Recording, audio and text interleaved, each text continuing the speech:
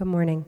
Today we're reading Proverbs 3, verses 1 through 12. That can be found on page 528 of your Pew Bible if you would like to follow along. My son, do not forget my teaching, but let your heart keep my commandments. For length of days and years of life and peace they will add to you. Let not steadfast love and faithfulness forsake you.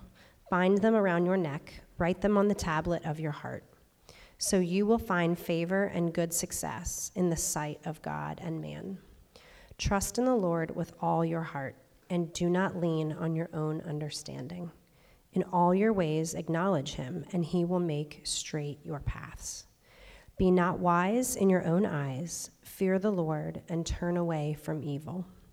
It will be healing to your flesh and refreshment to your bones. Honor the Lord with your wealth and with the first fruits of all your produce. Then your barns will be filled with plenty, and your vats will be bursting with wine. My son, do not despise the Lord's discipline or be weary of his reproof. For the Lord reproves him who he loves, as a father the son in whom he delights. Thank you, Sarah. That was the best part of the sermon right there, every week, the scripture reading. If we haven't met yet, my name is Josh. I'm one of the pastors here. If we haven't met yet, let's change that sometime today. I would love to be able to connect with you. It would be an honor to hear a little bit about your story and why you've darkened our doors today. We know it can be an intimidating thing to come into a new space. So we're glad that you took courage today to join us. Thank you for being here. Let's find a time to connect. But right now, we're going to connect with the Lord by diving into his word. We live in a world with more choices than ever. The last time you walked down the cereal aisle in Giant, you were faced with more than 250 different choices. Probably like more than 100 different coffee options on the coffee aisle. How about the milk aisle, right? You got skim milk, 1%, 2%, whole, half and half, non-dairy milk, coconut milk, cashew milk, almond milk, silk milk. I don't know what silk milk is, but oat milk, goat milk, there's probably others. Of course, there's no morality attached to the choices that you make there.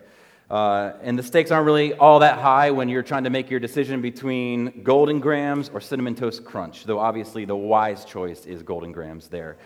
But what about when the stakes are raised for us and our choices?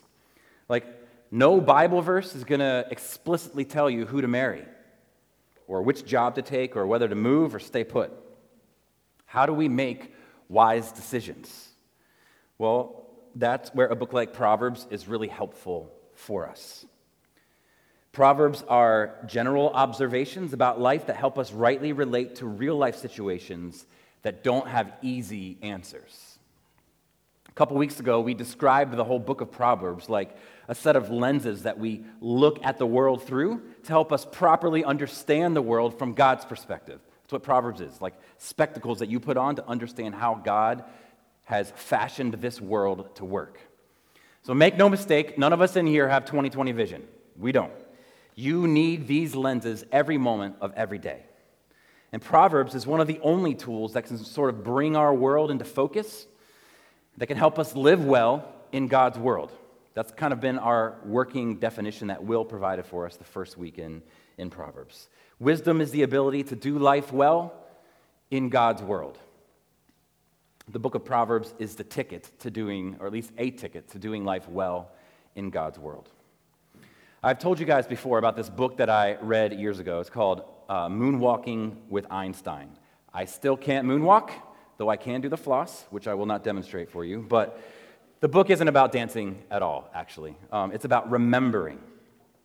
It tells the story of Josh Foer, who was just a normal dude like you and me for the first few decades of his life. And then seemingly out of nowhere, he became the memory champion of the world. He could memorize and regurgitate more facts and more sequences than anyone else in the world. It's a really great book, Moonwalking with Einstein, very interesting. But one of the tricks that he advocates in that book is something called a mind palace. It goes something like this. Step 1, choose a place that you know well, like your home, for example. Step 2, plan a route through that place, like front door, coat rack, living room, dining room, kitchen, back patio, however it's laid out in your house.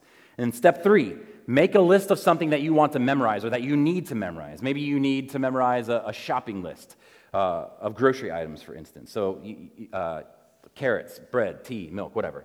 And then step 4, take one of those items at a time and then place a mental image of those items at a distinct place in your memory palace. So somewhere along that route through your house. And try to make those images come alive with exaggeration or humor and have them interact with each location. For example, if the first item on your list is carrots, and the first place in your memory palace is the front door, then picture some giant carrots opening up the front door. That's his way of memorizing facts. Then as you're walking through Giant, the point is, you walk through your memory palace and you see giant carrots opening up the front door. A loaf of bread is your couch in the living room. Milk is flowing in your kiddie pool out back or something like that. And that's how you remember to purchase those things. It's a clever trick that I've tried before and it's worked relatively well, though I am no memory champ for sure. Proverbs 3 is all about remembering. Remembering the right things at the right time. The problem is for us, though, as believers, we have to remember, right? Although not a Christian, Josh Foer, the author of this book, he goes on to say something profound about our memories that is reflected here in Proverbs 3. He says this: who we are and what we do is fundamentally a function of what we remember. Our memories make us who we are. They are the seat of our values and the source of our character. So, he says, if you want to live a memorable life, you have to be the kind of person who remembers to remember. Solomon knows this. Do you see it there in verse 1? He says, do not forget my teaching. Or we might say, remember to remember my teaching. Human beings are products of their memories. At any given moment in the present, we are acting in accordance with something in our past. And what Solomon is saying is that the wisest among us remember to remember.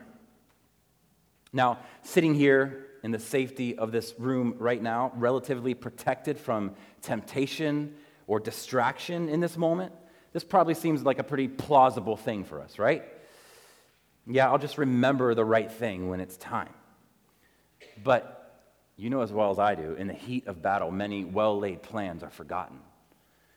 The difference between an exceptional soldier and just an average one is the ability to remember the fundamentals when the stakes are at their highest. A clutch soldier maintains his cool when the bullets are flying because his muscle memory takes over in that moment. Without even thinking about it, they have to come to a place where they remember their training and they act on that memory. In the same way, the difference between exceptional Christians and average ones is the ability to remember the right things when we are in the fires of temptation. Muscle memory needs to be able to take over, and we should act in accordance with what we remember. Wise Christians remember to remember the Word. They spend their lives remembering. They don't live in the present, they live in the past, in their memories of this book, of God's care for them. And I think we can be sure that Solomon does not mean for us to remember merely in the sense of bring this to mind occasionally. That's not what he's talking about. This is deeper than mere rote memorization. Surely Solomon means let what I'm about to say grip you and move you. Feel the memory deep in your bones. Look at the language he employs there in verse 3. He says, bind this around your neck. Write this on your heart. What exactly is Solomon urging us to write into our hearts? Verse 3 says, steadfast love and faithfulness. And I don't think verse 3 is referring to your steadfast love and faithfulness. These are words that throughout the Old Testament are descriptions of God's unconditional love for his people. Not our love for him or for each other, but God's love for us. Solomon is encouraging us to be absolutely convinced and never lose grasp of God's unconditional love for us. To know that you know that you know that he is for you and in your corner. But we should ask ourselves, as Christians, how does knowing that God is for us make us wise? Why this dropped into the middle of a chapter or a book about wisdom? How does knowing this, that God is for us, help us make wise decisions when we are faced with ambiguous, difficult decisions? Well, it should give you poise in the midst of that decision-making process, right? It should prevent anxiety. We make better decisions when we are poised. It's when we lose our poise that we say things that we regret and we act in ways that are foolish. But knowing that we are safe in God's unconditional love, that we don't have to perform at a certain level to get him to show his love toward us, that should give us poise. We don't have to be impressive in any scenario because we are safe in God's love. Solomon is saying that we are to spend our days remembering God's love for us so routinely that the poise of wisdom is baked right into the recipe of our hearts. Like we're just looking at the world through God's lenses, through the wisdom of the book of Proverbs. And by God's grace, if that's true, the wisdom of God ought to just like ooze out of us in any given scenario. Do you remember those Gatorade commercials years ago where you'd see athletes literally sweating out the color of the Gatorade that they would drink? Do you guys remember these? Maybe it was just on ESPN, the channel that many of you don't even care about. But there'd be orange sweat or blue sweat or purple sweat, whatever. That's the idea here, that we've so internalized truth that it just oozes out of us. So in the end, Proverbs 3 isn't about learning something new today. It's about remembering something really old. Here's its basic call on us this morning, I think. The big idea, the central takeaway of these 12 verses is this. Remember to reject the seduction of self-sufficiency. That's what the call of Proverbs 3 is. Remember to reject the seduction of self-sufficiency. And there are three things to remember here that will help us reject self-sufficiency. First is this. Remember who to distrust. Remember who to distrust. First, notice what's missing from this opening verse compared to what we might get like in most Disney songs these days. Solomon doesn't say, follow your heart. He doesn't say, you do you, son. He doesn't say, spread your wings and fly. He says, remember my teaching. And which we learned last time is actually remembering God's word, this book. In a world bent on its own ways, let's not get this twisted, church. Pastor D.A. Horton puts some real traction on this idea, I think. He says, the highway to hell is lined up with people cheering each other on, saying, you do you. So Solomon is advocating for an appropriate distrust of our own wisdom. Verse 5, look at it. Don't lean on your own understanding. Verse 7, don't be wise in your own eyes. Wisdom starts with you recognizing that you don't have it. This is why living in a community of committed believers is so essential for us. We all have different valuable perspectives. If you've ever watched an Eagles game, you've seen the value of the community of cameras that they have on hand at any game. It becomes apparent when there's this really close play, maybe right down at the goal line. The Eagles think that they have scored. The Cowboys think that they've stopped them from scoring. We all know the truth of it, but the cameras help tell the real story, right? In all the chaos of the moment, the refs aren't sure one way or the other if they scored or not. So what do? They run over to the instant replay camera. And there isn't just one camera angle. There's many angles that they analyze. And these several camera angles are angled at the same play, and each angle tells a little bit different of a story.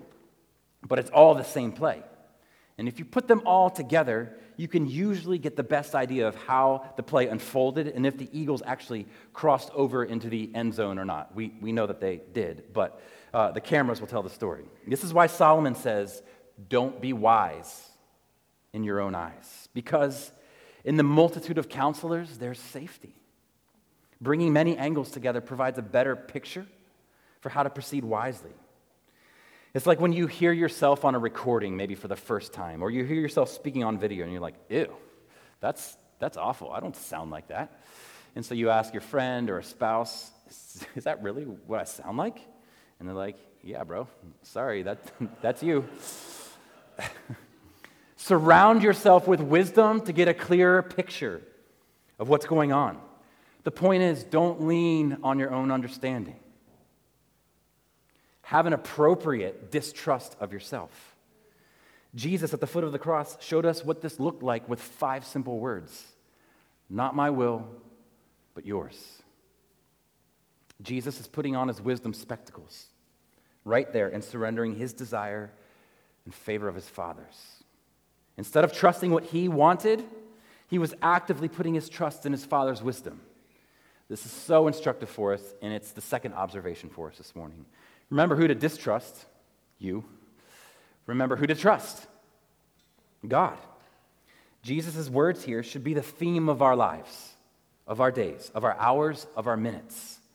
Not my will, but yours, God. Not my wisdom prevailing, but your wisdom prevailing in every situation. Remember to remember God's wisdom and learn to be suspicious of your own.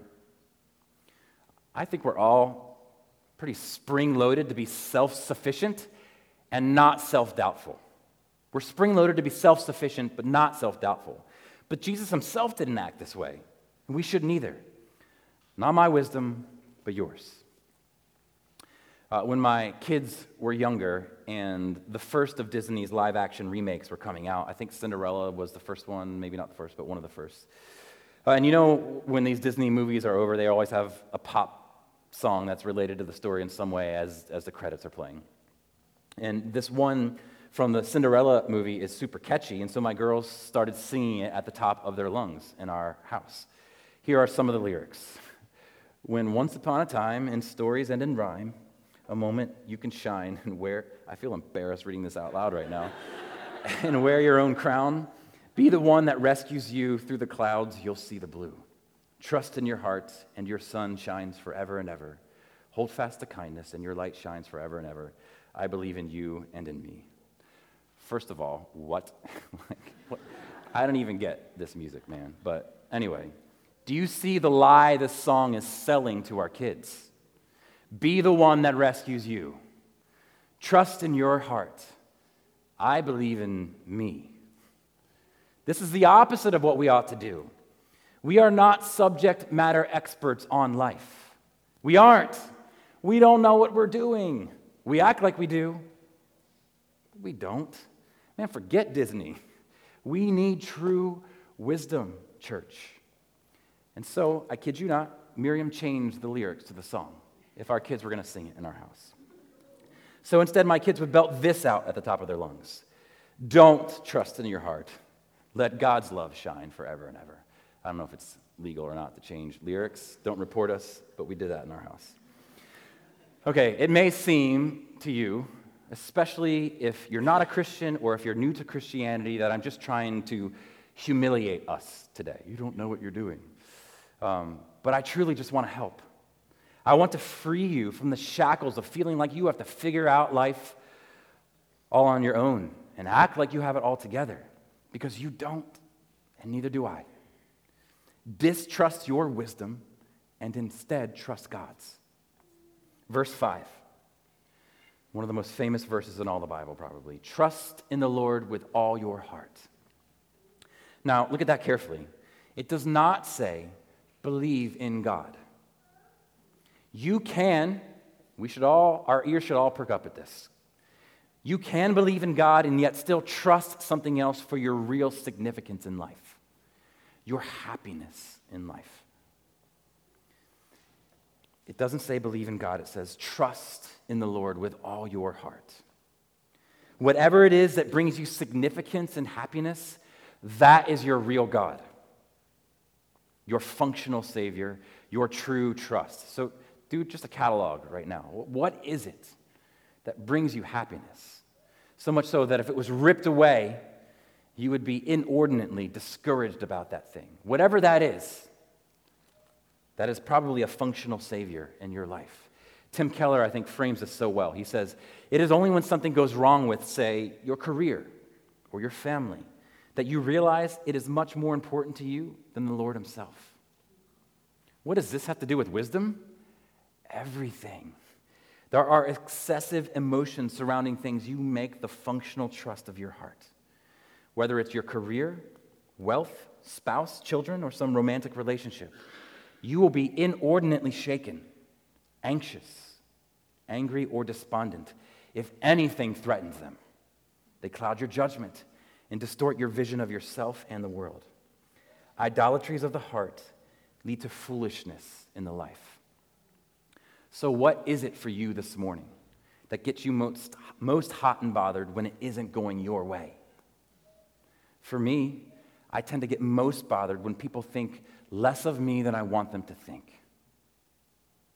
When some of you think less of me than I want you to think. I want them to think that I'm competent and charismatic and Christ-like. But when that slips from my grasp, either because I've made a poor choice or you've misunderstood me, whatever, when that slips from my grasp and I lose all sense of control over that, I start to spiral. Where's my functional trust? In the Lord? No. It's in others' affection and appreciation for me. And so I begin to act in ways that are unwise.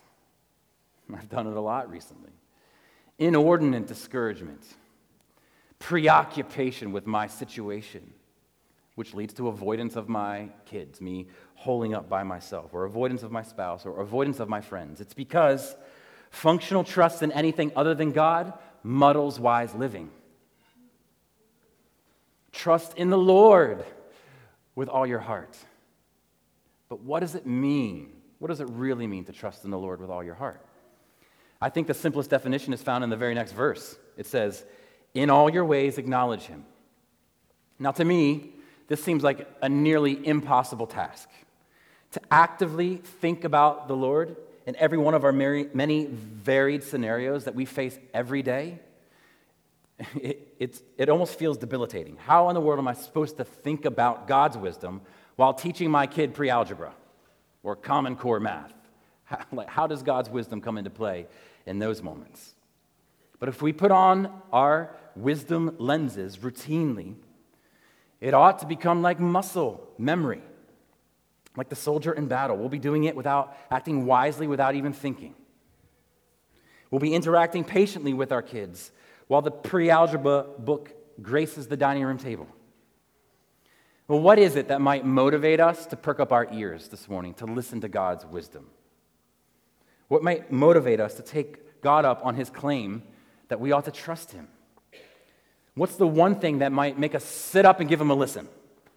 Well, you'll find all the motivation you need in all of the even verses.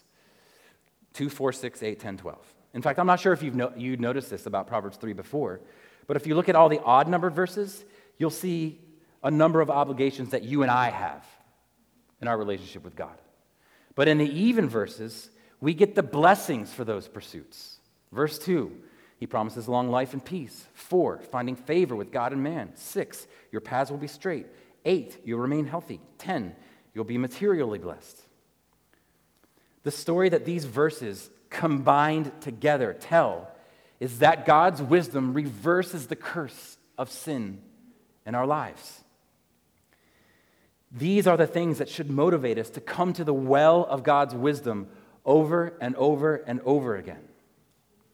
Now, I think, at least if you're anything like me, we're all kind of tempted to see the guardrails that God lays down in his book and bristle. We see the guardrails and we bristle. We view God's wisdom as a list of do's and don'ts rather than a life-giving well of life-giving water. One author says that there are 2 ways to do farming: the American way and the Middle Eastern way.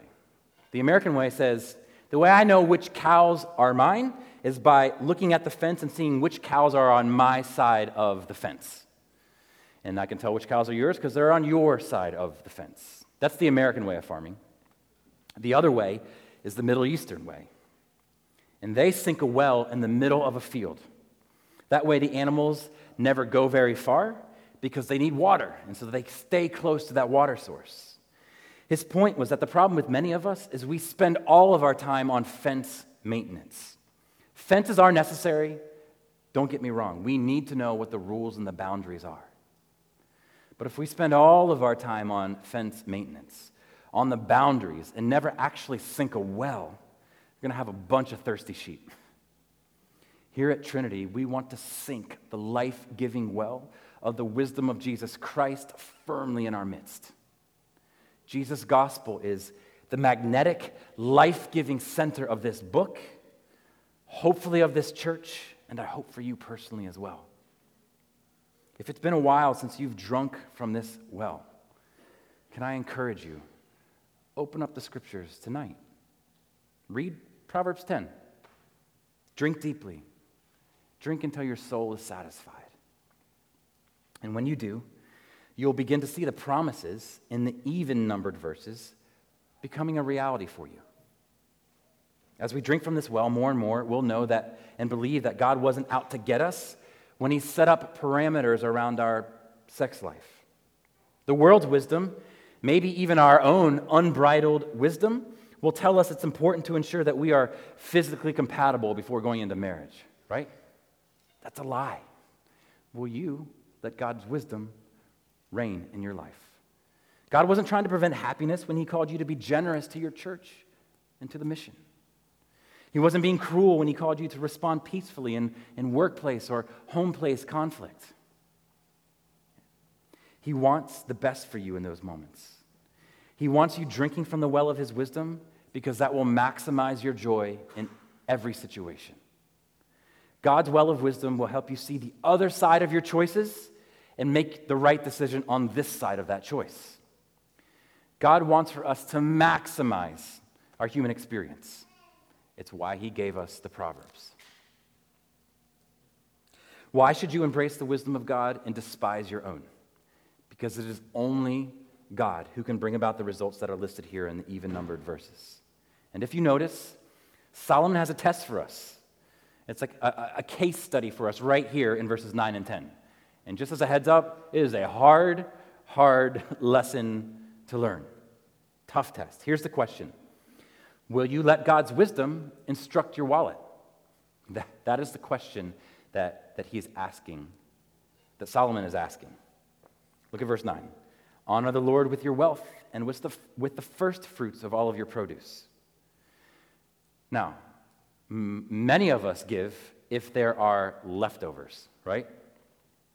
So God's wisdom says to give from the top of our ledger, not the bottom, though. He says give from the first fruits.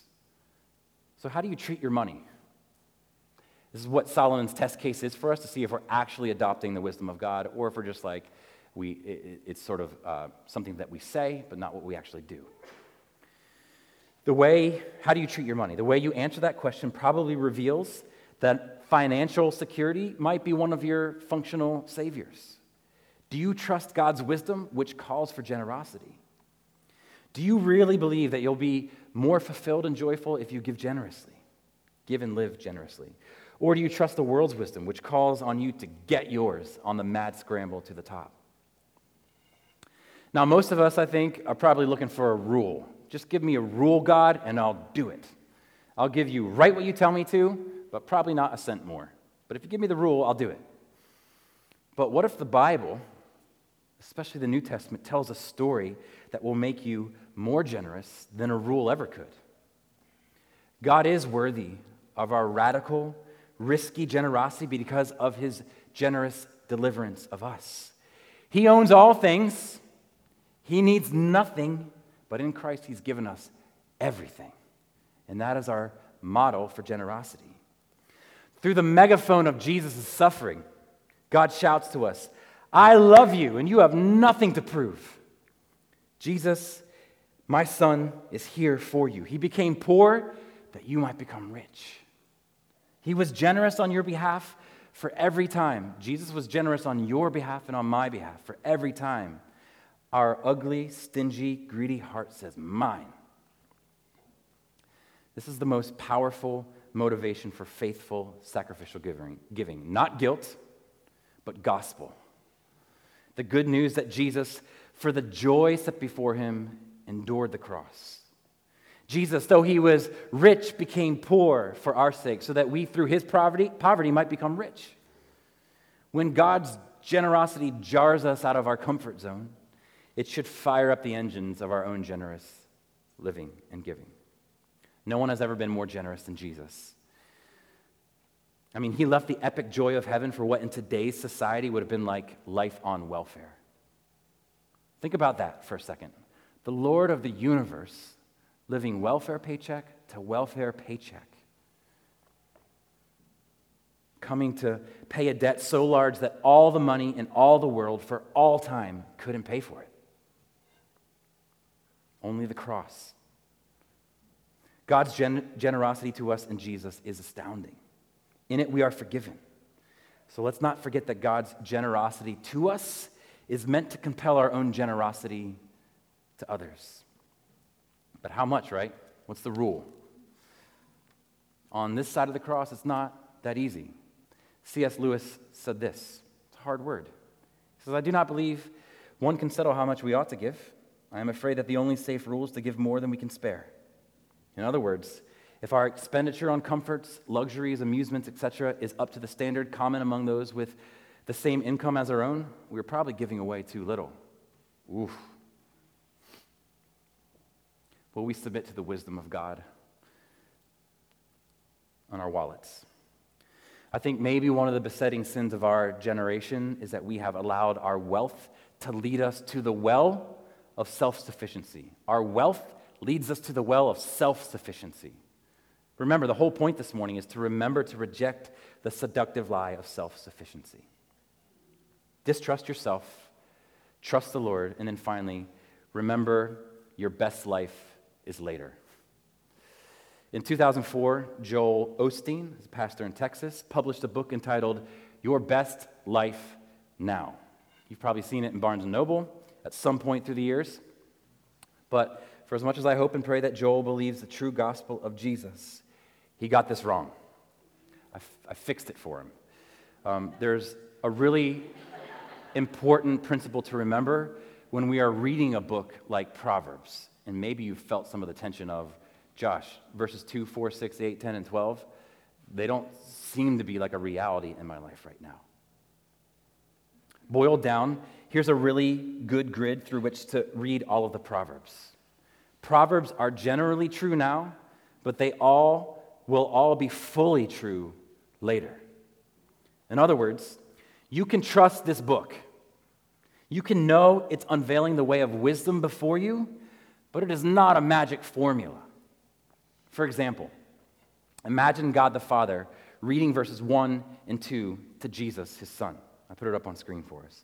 Jesus, son, do not forget my teaching, but let your heart keep my commandments for length of days and years of life, and peace they will add to you.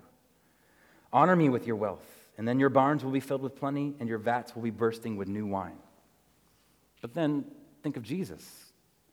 He didn't live a long life, and it certainly wasn't a peaceful one or a wealthy one. The wine he drank was a cup full of the Father's wrath on the cross. Did Jesus forget the Father's teaching and neglect obedience? Did he forget to remember? Was he unwise? Obviously not. The point is this: you can do everything right and still have a difficult life. I know this because of verses 11 and 12, or verse 11 specifically. Look at it. My son, do not despise the Lord's discipline or be weary of his reproof. Discipline and reproof are a reality even for the wisest among us. Hard things are the things that have to happen in order for us to become wise. No one becomes wise without bad things happening to them, without difficult spells, seasons. Every wise person you know will confirm this. You've heard this before. They say, this is kind of rough news, but I grew the most through the pain of my failure and mistakes. A hard lesson. After that Keller quote I read earlier, he goes on to say something like this: suffering will make you wiser or stupider. What is the key? What is the difference? Think of your most recent spell of suffering, whatever it was centered on. Has it made you wiser or stupider? What is the only thing that can supercharge your suffering to make you wiser? You have to remember that God is for you. That he's like your daddy who's injecting hard stuff into your life to make you better and stronger. That he's like the coach who's making you run wind sprints so that you can hoist the trophy up at the end of the season. And how can we be sure that God is for us when we suffer? Well, verses 11 and 12 are picked back up and drop down into the New Testament, into Hebrews 12. And I think Hebrews 12 is the key to unlocking this whole thing. But look back down at verses 11 and 12 in Proverbs 3. My son, Do not despise the Lord's discipline or be weary of his reproof, for the Lord reproves him whom he loves, as a father the son in whom he delights. How can we believe this? How can we trust this? How can we actually use our suffering to become wiser? Well, just before Hebrews 12 quotes Proverbs 3:11 and 12, it says this, Hebrews 12:2, look to Jesus, the founder and perfecter of our faith, who for the joy that was set before him endured the cross, despising the shame, and is seated at the right hand of the throne of God. This is what keeps you poised during hardship. This is what makes you wise when you sense the discipline of the Lord. That God is so for you that he would die for you. That through faith we are his beloved kids. This will re-narrate your hardship. I can know God delights in me, otherwise he wouldn't have come to the cross for me. With this reality gripping our hearts, suffering can relate to our hearts the way that fire relates to gold. It will refine us and make us wise. As we close out this short series, we hop into 1 John next week. As we close out this short series, I want to leave us with 3 brief applications. First, based on one of our opening illustrations, build a memory palace of wisdom through regular scripture memory. You can't remember in the heat of battle what you don't know. Hide God's word in your heart that you might not sin and that you might live your best life now through the wisdom grid of God's word. Build a memory palace of wisdom through regular scripture reading. Again, you cannot remember what you do not know. Pack your heart full of this life-giving well of truth. And then finally, build a memory palace of wisdom through regular reading about Scripture. Now, I already know what you're thinking. Ain't nobody got time for that. I don't have the time, ability, or desire to do any reading outside of my Scripture reading. But listen to this lesson I learned from another pastor. Suppose you read about 250 words a minute, which is pretty average, and that you resolve to devote just 15 minutes a day to serious theological reading to deepen your grasp of biblical wisdom. In just 1 year, you would read for 5,475 minutes. Multiply that times 250 words per minute, and you get to 1,368,750 words per year. So almost 1.5 million words a year. Now, most books have between 300 and 400 words in a page. So if we take 350 words per page and divide that into 1,368,750 words, you're hanging with me, I'm sure. If we do that, we'll get to 3,910 pages per year. That means 250 words a minute, 15 minutes a day. You could read about 20 average-sized books a year. It's kind of incentivizing and encouraging. These 3 weapons will aid us as we seek to each day remember to reject the seduction of self-sufficiency. All right, Amanda is going to come and pray for us. An application prayer, and while she is praying, our music team and then the communion servers can come join us up here as well.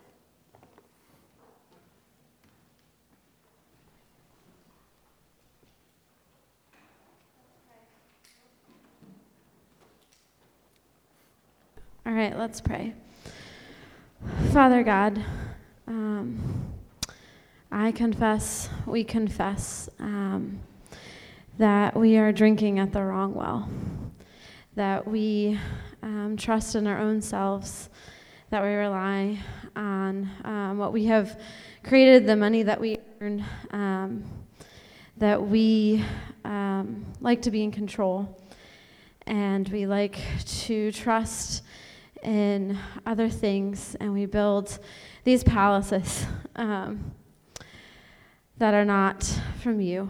And so, Lord, we confess this, and we ask, Lord, that you would give us your wisdom, that you would help us to remember. Lord, we're so forgetful.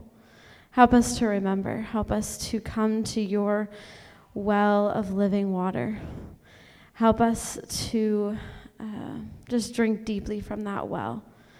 Lord, as we come to your table, I just think of what David wrote in Psalms 51, Lord. Lord, create in us a clean heart and renew a right spirit within us. Cast us not away from your presence, and take not your Holy Spirit from us. Restore to us the joy of your salvation, and uphold us with a willing spirit. Lord, we love you, and we need you, and we need your grace. In Jesus' name.